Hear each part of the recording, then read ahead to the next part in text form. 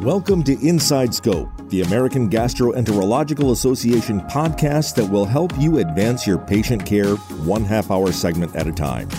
Join us to hear from the experts, learn new skills, and stay abreast of changing best practices. We'll be tackling a different topic each month, so make sure to subscribe and join us on our mission to improve digestive health for all. Welcome, everyone, to this season of AGA's Inside Scope podcast, Colorectal Cancer, Screening to Save Lives. In this season, we'll talk to gastroenterologists and primary care physicians to break down the recent updates from U.S. Preventive Services Task Force on screening for colorectal cancer in high-risk groups and addressing unique challenges for various groups. Our goal is to help clinicians understand how they can help to reduce incidence and mortality for colorectal cancer. I am Chyke Doubeni, Professor of Family Medicine, Chief Health Equity Officer for the Ohio State University Wexner Medical Center.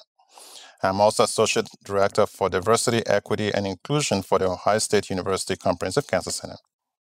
And I am David Lieberman. I'm a professor of medicine in the Division of Gastroenterology and Hepatology at Oregon Health and Science University in Portland, Oregon. David and I are your hosts for this 5-episode season. This season is supported by an independent medical education grant for Exact Sciences. Now, David, it's great to connect again. Can you talk about why individuals who are at average risk for colorectal cancer and are asymptomatic should have screening? Great. Well, thanks, Chyke. And first, it's great to be with you and discuss this very important topic. And I hope you'll pipe in on this topic because you were one of the authors of the U.S. Preventive Services Task Force guidelines. So I think we should be able to have a pretty good discussion about this. Your first question is probably one of the most important. Why should an average risk asymptomatic person have colon cancer screening when they're feeling perfectly fine and have no GI issues or problems?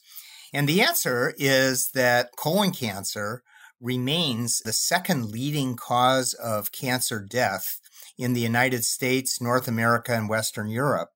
And by that, I mean that about 1 in 20 of us will develop colon cancer in our lifetime. And we have terrific evidence from randomized controlled trials that if we screen patients when they are totally asymptomatic, that we can detect cancers or precancerous lesions at an early stage compared to individuals who are not screened and wait to develop symptoms. So I think the message to patients is that if we wait for symptoms to develop, like lower GI bleeding or abdominal pain and obstruction, that we've waited too long and we have an opportunity with colon cancer to intervene at an early stage. What do you think, Chyke?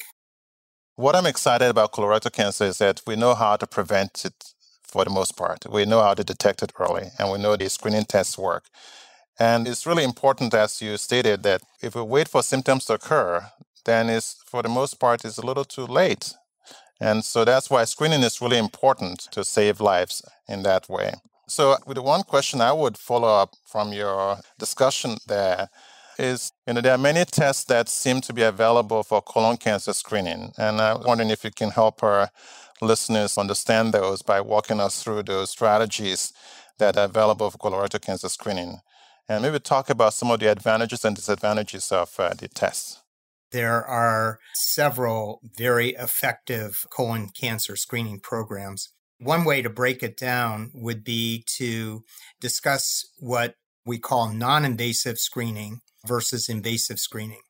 So non-invasive screening are the use of tests to identify an individual who is at high risk and should get a colonoscopy. So it's really a 2-test program.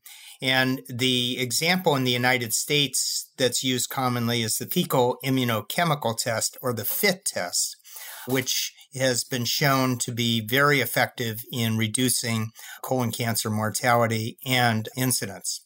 This test is recommended annually, and therein lies one of the problems with the test, that it's a test that, to be very effective, needs to be repeated annually. And the reason for that is that it's not 100% sensitive for detecting cancer. So we know that individuals that have cancer, there's about a 75 to 80% positivity rate for a single FIT test. And that means that 20 to 25% of patients with cancer will not be detected with one-time screening, and that's the rationale for repeating the test at an annual interval. The second issue with this test is that if the test is positive, the patient has a 2 to 4-fold higher risk of having either cancer or advanced polyps in the colon and should get a colonoscopy. However, based on studies that have been done, only about 60 to 80% of patients who have a positive test actually get the colonoscopy. So these are issues with the quality of the FIT program. FIT programs can work extremely well in organized systems, and we can talk a little bit more about that in a few minutes. But it does require a two-step process, completing the test and then following up with the positive result with a colonoscopy. The other non-invasive tests that are available include a variant of another stool test, which is a stool DNA FIT test, or the commercial product is called Cologuard. And this is a test where the stool is collected and analyzed for some specific mutations that are associated with colon cancer, and also includes a FIT test. And once again, if this test is positive, then it should be followed with colonoscopy. The third potential non-invasive test is CT colonography. Now, this is a completely different kind of test because it's using radiographic imaging to produce images of the colon. It requires a very good bowel prep to get a high-quality exam. And once again, if this test reveals polyps or cancer, then it needs to be followed up with a colonoscopy. On the invasive side of this coin, we have really two tests that are available and recommended by the Preventive Services Task Force. One is flexible sigmoidoscopy, which examines the lower third of the colon, and then if polyps are detected in that part of the colon, patients should go on and have colonoscopy. And then colonoscopy itself is recommended as a potential screening test. And one of the advantages of colonoscopy is that we get direct visualization of the entire colon, that we can detect and remove precancerous lesions or detect early stage cancers. That's clearly one of the advantages of this test. The other advantage is that the degree of protection or the length of protection appears to be more than 10 years for patients that have a negative test who are average risk. The disadvantage of colonoscopy is that this is an invasive procedure. It requires a good bowel prep. It has risk associated with the use of conscious sedation or deeper sedation. And then there are risks inherent in the procedure, such as perforation and bleeding, which rarely occur, but can be very serious. So each of these tests can be effective. And one other point I want to make about this is that there are studies that have shown that when individuals are offered more than one test as a screening option, the overall uptake in screening is improved versus having only one test being offered. Thank you so much, David. That is a very good description of the pros and cons of each of the tests that are currently being recommended by the U.S. Preventive Services Task Force. I would add that the task force does not recommend one test over another. And one of the important considerations is that the best test is the one that a patient is willing to do and do very well. But also brings us back to continue that conversation is why not do colonoscopy on everyone? So there, if I can kind of take a step back for a minute, if you do a test and have to do a second test, you in some ways are creating barriers for patients to be able to complete those two steps. And here is colonoscopy, as you said, which you can do once every 10 years if it's negative. And if you find something, you can do all of that at the same time. And that clearly, as a primary care clinician, is very attractive to me. I don't have to do that work every year to get patients screened. So why not just get everybody a colonoscopy? That is a terrific question. One answer to that is that not everybody will accept colonoscopy. So it's because it's an invasive test, because it does require a bowel prep. But I think the other factor that's very important is that this is a test that does have some risk associated with it. And so we're taking somebody who is average risk, he or she is asymptomatic, and we're exposing that patient to some risk. Although it's small, there is definitely some risk associated with it. The other aspect of this is that most of the patients that undergo colonoscopy will not have serious pathology found. So that roughly in a screening population, about 5 to 10% of patients will have an advanced polyp, which means a large polyp greater than 1 centimeter, or a polyp with more serious histologic features. And there will be a very small number of patients that have cancer, less than 1%, that are detected, which means that many patients who undergo colonoscopy will not have serious findings. If we could do a non-invasive test that identifies the patients that will benefit the most from colonoscopy, then that offers a potential advantage and reduces the burden of colonoscopy for these individuals.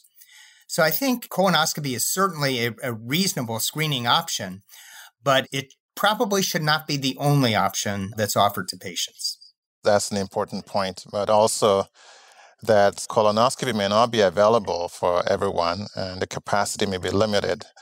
And given those limitations, doing a non-invasive test allows for a greater reach of colon cancer screening for a larger group of people. And obviously, those who are positive should, to your point, have diagnostic testing or follow-up colonoscopy to ensure that any polyps or early cancers there could be detected. And otherwise, the studies have shown that if you don't do so, the risk is quite high for those who have actually had a positive FIT. Let me add one other point about that, Chyke, because I think that's a really important point to emphasize. And we've made some progress over the last couple of years in convincing the government that a two-step program using FIT does require colonoscopy for a positive test. And this is an important piece of new information that last year, when the Affordable Care Act was passed, the intent was that screenings like colon cancer screening would be offered at no cost to the patients. However, there were a couple of important loopholes here. And one of those loopholes involved patients who had a non-invasive test like FIT. If it was positive, patient should go on to have colonoscopy, but it was called not a screening colonoscopy, but a diagnostic colonoscopy. And patients were expected to provide a copay or some cost sharing. Recently, we've had meetings with the Department of Treasury and Labor, who govern the commercial insurance world, and they have now required that commercial insurance cover the colonoscopy after a positive FIT as a screening exam. And most recently, we had meetings with CMS, which is Medicare, and they have also agreed that patients who have a positive FIT should go on to have a colonoscopy as part of the continuum of screening. This cost sharing, as you know, was an important barrier for many patients. And so it's been wonderful to see that some of these barriers have been overcome. And we're going to likely hear a lot more about these topics, about cost sharing, about the Medicare decision around coverage, which is really important in my view. And thanks, David, for bringing up that point about that, because these kinds of cost sharing issues disproportionately affect people who are marginalized and socioeconomically disadvantaged. So thank you for bringing up that point. I do have one follow-up question for you, because oftentimes it's not always clear to people when screening is done what it actually does for them, for the individual person. So I know you've done a lot of work in this area. You've been a leader in this field. Is there any evidence in real-life practice that colorectal cancer screening actually works, that it reduces incidence and mortality from colorectal cancer? Well, that's a great question. And I think we now have evidence that it really does work. So the best evidence is from a study that you were involved in the Kaiser organization, in which they initiated a colon screening program to every member of their organization beginning at age 50 by mailing them a fit kit every year. And that started around 2004 to 2005. And within a 10-year period, they were able to demonstrate a significant reduction in both the incidence of colon cancer and mortality of colon cancer. So I think that's a wonderful real-life example of where screening has made a difference. There are many factors that probably contribute to the reduction in colon cancer incidence and mortality that we are enjoying now here in the United States, aside from screening. So, for example, the reduction in tobacco use over the last few decades has probably contributed to some of the reduction in colon cancer incidence and mortality. The use of aspirin for cardiovascular health has probably incidentally contributed over the last 3 decades or 4 decades to some reduction in colon cancer incidence because aspirin has chemopreventive effects on the colon. Likewise, the introduction of non-steroidal anti-inflammatory drugs over the counter in the early 1980s for aches and pains also has some chemopreventive effects. And then for a period of time, there was widespread use of hormone replacement therapy in women, and hormone replacement therapy is also chemopreventive for colon cancer. So it's a nuanced picture, but I think that there is evidence now, especially from the Kaiser study that I mentioned, that screening actually makes a significant difference in terms of reducing colon cancer incidence and mortality.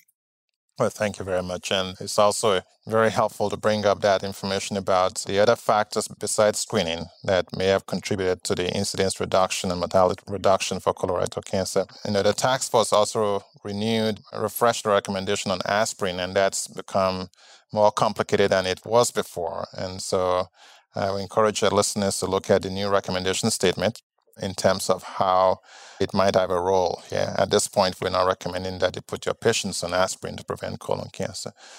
David, anything else you want to share with our listeners before we close? Only that I think that, as you mentioned, the U.S. Preventive Services Task Force is agnostic in terms of recommending a specific screening test. But I think that the take-home message here should be that any of the screening programs can work if they're performed with high quality, and that applies to each of the programs. And quality for a non-invasive test really involves knowing that the test was completed and knowing that the results of the test was actionable. In other words, that if it was positive, the patient went on to get a colonoscopy, and if it was negative, the patient would have a repeat testing at the recommended interval. And for colonoscopy, we also have quality metrics now to assess the quality of colonoscopy. And these include things like complete exams, good bowel preps, and what's called the adenoma detection rate, which has been strongly linked to the risk of developing cancer after somebody has had a colonoscopy. So I think we're making great progress in reducing the burden of colon cancer and improving the quality of our screening programs. Well, thank you very much, David. Again, underscoring the importance of colonoscopy in any screening program, either as a primary screening test or for follow-up after a non-colonoscopy test. And it's important, as our listeners, I'm sure, know that without that element of the screening program, it will not be effective. So colonoscopy is important in any form that is included in the program, either as a follow-up test or as a primary screening test. Again, thank you so much for this important conversation. I think it's very useful for our listeners to hear you're an expert in this area. And thank you to all of you for joining us for this episode on what you need to know now about the updated U.S. Preventive Services Task Force recommendations for colorectal cancer screening. You can find all of our 5 episodes in this season, as well as editorials, reference guides, and GI pop quizzes, education activities on the AGA's website, gastro.org. Thank you. Thanks for listening to Inside Scope. an official AGA podcast. Make sure to subscribe to be notified as we roll out new episodes. For more GI education, visit AGA University at agau.gastro.org.